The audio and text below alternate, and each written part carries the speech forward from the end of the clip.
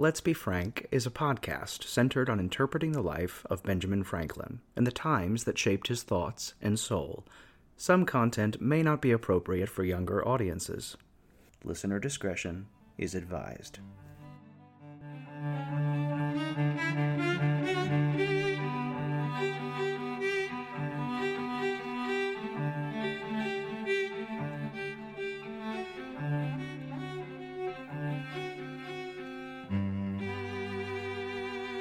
Greetings and salutations, dear listener.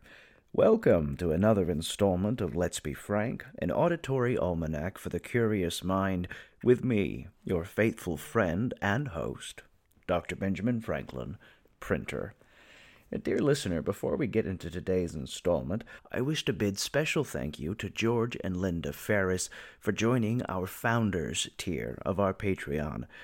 Any who wish to join and pledge their devotion to our junto can do so in the show notes below. Now to today's installment. Dear listener, I'm going to reveal something to you. It may entirely shock you to realize, but I'm consistently learning how to do this as I go. I know, you're thinking, Dr. Franklin, you mean to tell me that after 30 years as a successful printer, and with 6 episodes of a world-shaking, lightning-snatching, revolutionary history podcast under your belt, you aren't perfectly precise and accomplished at the art of podcast production? And I would say, I know, dear listener, I know, I hide it incredibly well. However, holding true to the maxim that what you seem to be really, I thought I would begin this installment by confessing to you that today's episode is a complete deviation of what I had intended today's installment to be about. You see, several days ago, an idea struck me that all at once seized my curiosity and led me to completely change what I wish to talk about. And change, dear listener, is good. After all, when you're finished changing, you're finished. Now don't fret, my beloved junto. The original topic for today's installment is simply getting delayed to next week's edition, and I think you'll find, serendipitously, it's far more suited to next week. But I simply had to take advantage of the unique circumstances we find ourselves in and build a lesson around it. Because, dear listener, today we're living through history being made. Our dear cousins on the other side of the Atlantic took part in a solemn and ancient rite, the likes of which haven't been seen in 70 years. In a tradition spanning nearly a millennia, they have crowned a new king, and for whatever the future may hold, began a new chapter of British history. This comes at a perfect historic alignment, because just last week we arrived at the 234th anniversary of what has become the American version of this significant rite, the inauguration of the American presidency. With this happy little alignment, I thought we would stretch the topography of history, looking at this present coronation, this past inauguration, to step back to a coronation of a very different king that I personally attended 262 years ago. So take a breath, dear listener, sit back, and travel with me to your past, my present, and let's begin. And for purposes of good order, this podcast is composed of several primary sources associated with Ben Franklin's life, knit together with original writing to collect it all into one narrative on a cohesive theme. Today's episode is about a coronation, an inauguration, and a farmer and a prince, both by the name of George. Dear listener, I was not always the firebrand revolutionary history remembers me to be. As a matter of fact, when I returned from England in 1775, I was highly suspected by my countrymen on this side of the Atlantic to be sympathetic to the royal authority that every day with its misadministration was drawing us further from the mother country. However, for the majority of my life, I was British, and indeed proud to be so. Now, in 1761, I was enjoying some of the densest weeks of happiness in my life. I had been touring through the Netherlands with my son William when we made a swift journey to London to bear witness to what so many in the British Empire would only be able to read about second-hand. The passing of King George II in the previous year had brought forward a new king, a young monarch with an eye fixed towards the future. Months of planning all culminated on the 22nd of September in the coronation of His Majesty King George III. Now I confess, where I watched the procession is somewhat lost to history. My dear friend, the young Miss Polly Stevenson, sought seats in the galleries of Westminster Hall and Westminster Abbey and in one of the houses or booths erected along the procession. What I do remember is that the cost for even the most meager of accommodations was exorbitant, so it was most likely the latter. Now, my memory isn't good enough to furnish it. And so, the account that we'll use to discuss the coronation of 1761 comes from a letter from one Mr. James Hemmings, as well as the Annual Chronicle of 1761.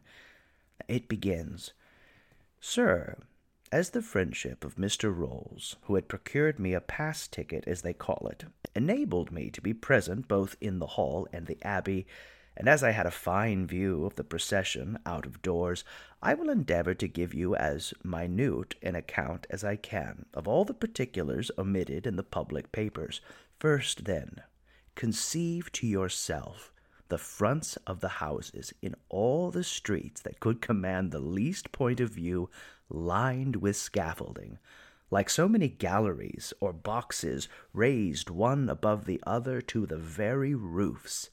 These were covered with carpets and cloths of different colors, which presented a pleasant variety to the eye, and if you could consider the brilliant appearance of the spectators who were seated in them, many being richly dressed, you will easily imagine that this was no indifferent part of the show. Can you just imagine me there, dear listener, looking resplendent in my humble mode of dress?" Well, he continues, "The mob underneath made a pretty contrast to the rest of the company. The gentleman, on looking out to the multitude of crowds that day, said, I can compare to nothing but a pavement of heads and faces.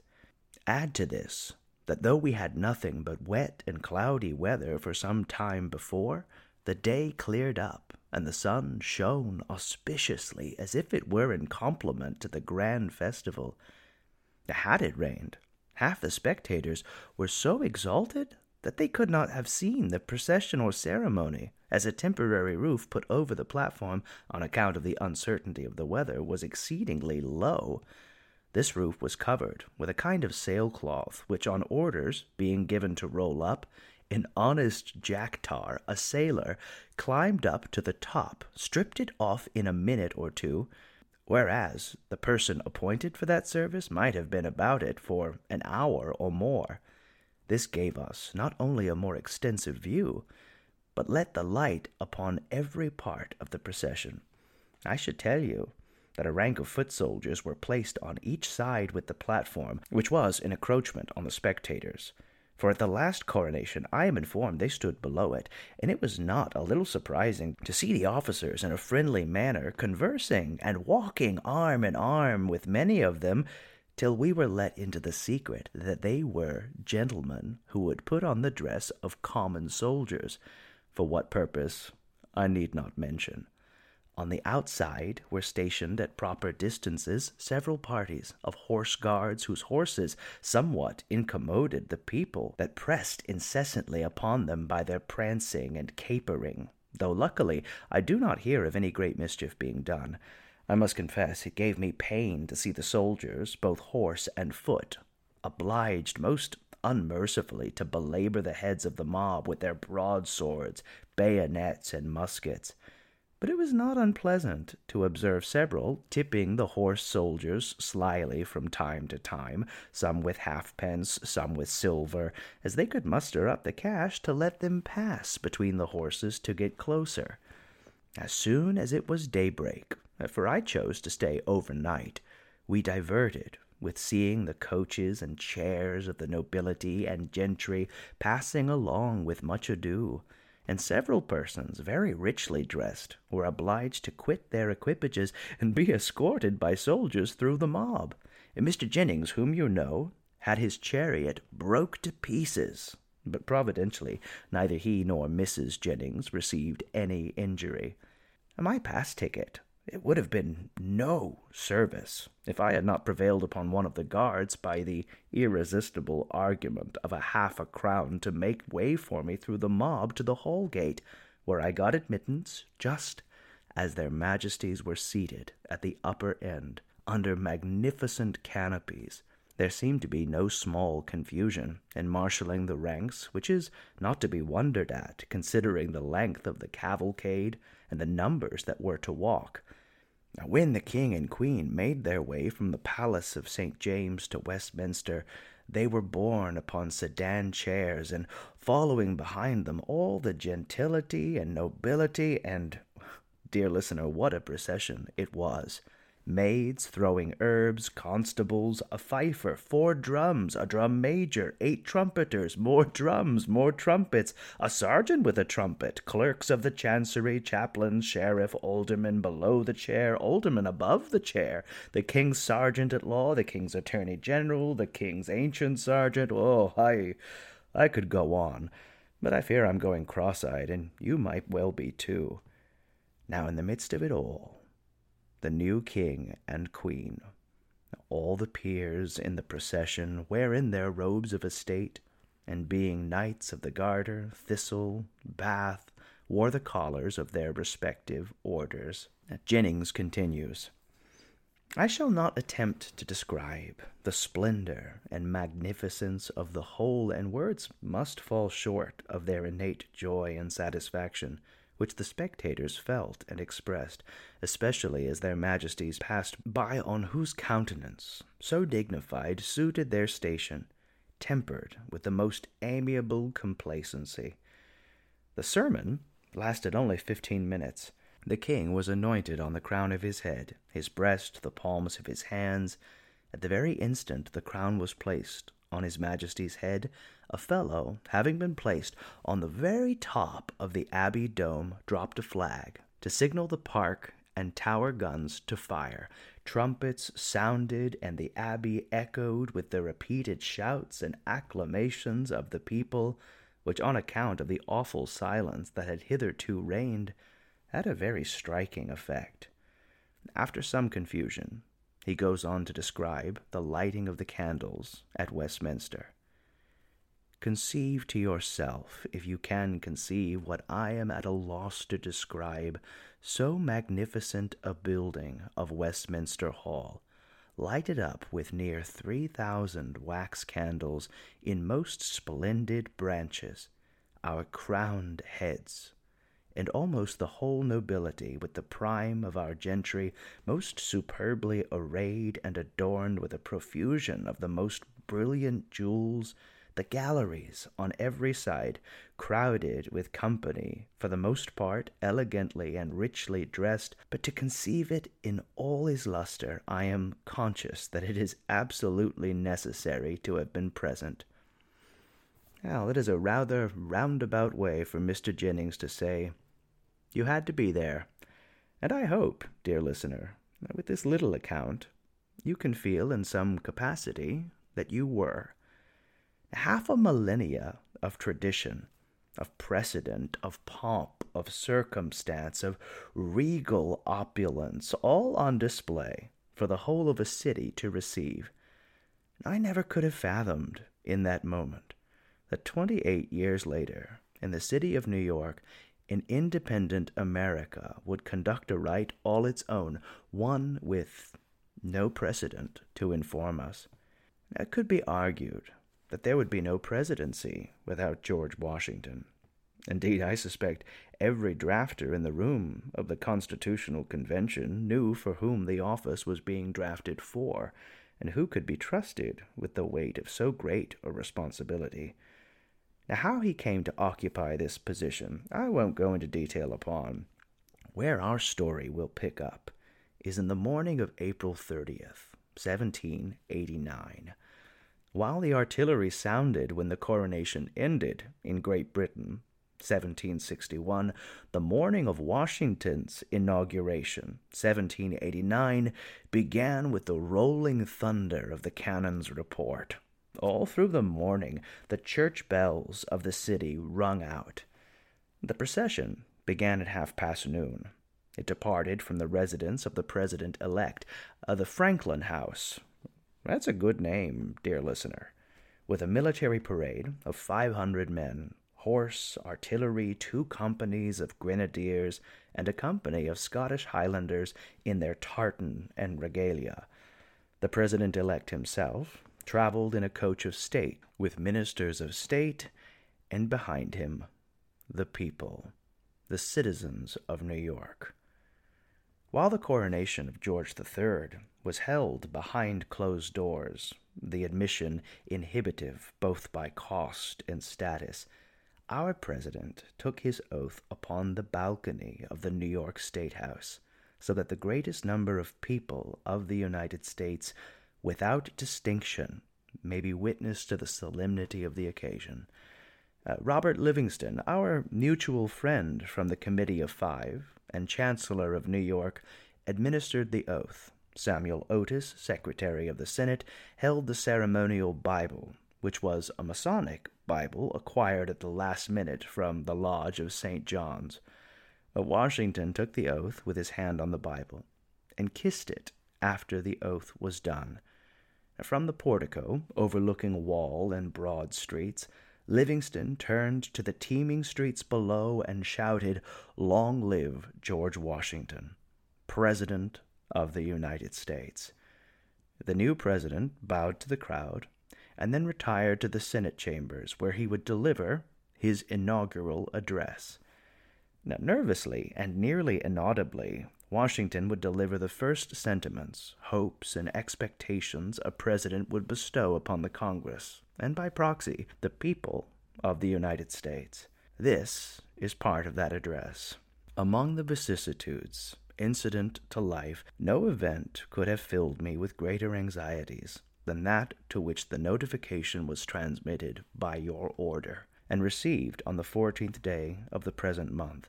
On the one hand, I was summoned by my country, whose voice I can never hear but with veneration and love, from a retreat which I had chosen with the fondest predilection, and in my flattering hopes with an immutable decision as the asylum of my declining years, a retreat which was rendered every day more necessary as well as more dear to me by the addition of habit to inclination and of frequent interruptions in my health to the gradual waste committed on it by time.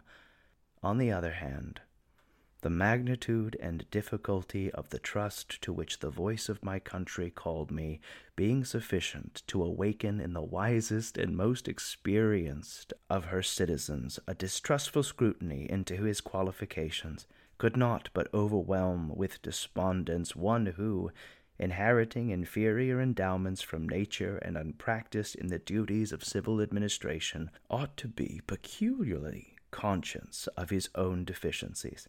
In this conflict of emotions, it has been my faithful study to collect my duty from a just appreciation of every circumstance by which it might be affected.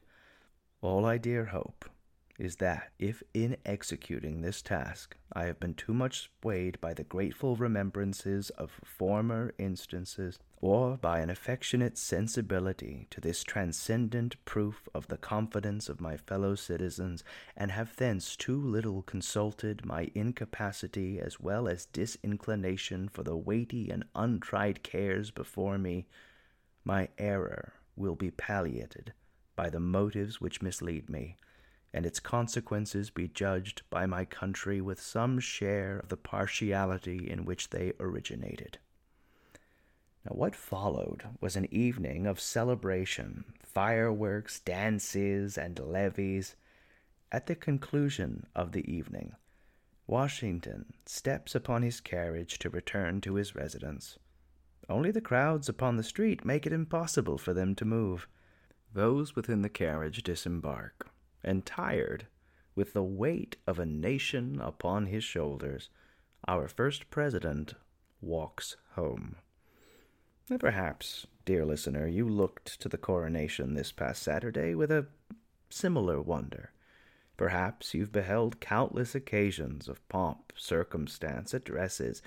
Perhaps in the noise of the present, it all bleeds together and forethought becomes hazy to the moments where we breathe through history. But in hindsight, what a wonder it is to live through times like these. And in that, somewhere, my friends, is the lesson for today's installment. When we squint, the various distinctions that separate us begin to blur. It's a consistency of mankind to find tradition, to yearn to be a part of something bigger, to play the spectator to great events, and when we are lucky enough, to be the participant in them. And indeed, dear listener, I think with this installment comes a challenge, and one that I am confident you can rise to in this case. Today, tomorrow, and from hereafter, find the history of your time, and my beloved Junto, play a part in it, and play that part well. Leave a good story that's worth telling one day. And that's all for today's installment. Would that we had more hours in the day, but as always, we have nothing but time between us. As we close, I hope I may again offer this solicitation. We here at Let's Be Frank are always looking for opportunities to travel. Franklin visited 2 continents and countless states in his lifetime, and here, in 2023, he wants to visit you. If you wish for a live presentation with the good doctor at your theater, your school, your event, simply write to the email inquiries@bfranklinlive.com, and my associates will make good to set up an appointment post-haste. Resources and images from this week's episode can be found in the journal at www.bfranklinlive.com. If you like the show, subscribe and stay up to date with all the latest gossip and news, and do me the kindness of leaving a review. You can follow us on Instagram at bfranklinlive, and, dear listener, spread the word. Tell your family, tell your neighbors, tell your horse, I don't care. Let's make our intellectual junto grow. And now, dear listeners, our time together must come to an end. Fare thee well. And always remember, when you're good to others, you are best to yourself. Until we meet again, I remain your humble and obedient servant, Dr. Benjamin Franklin, Printer. Stay curious, my friends.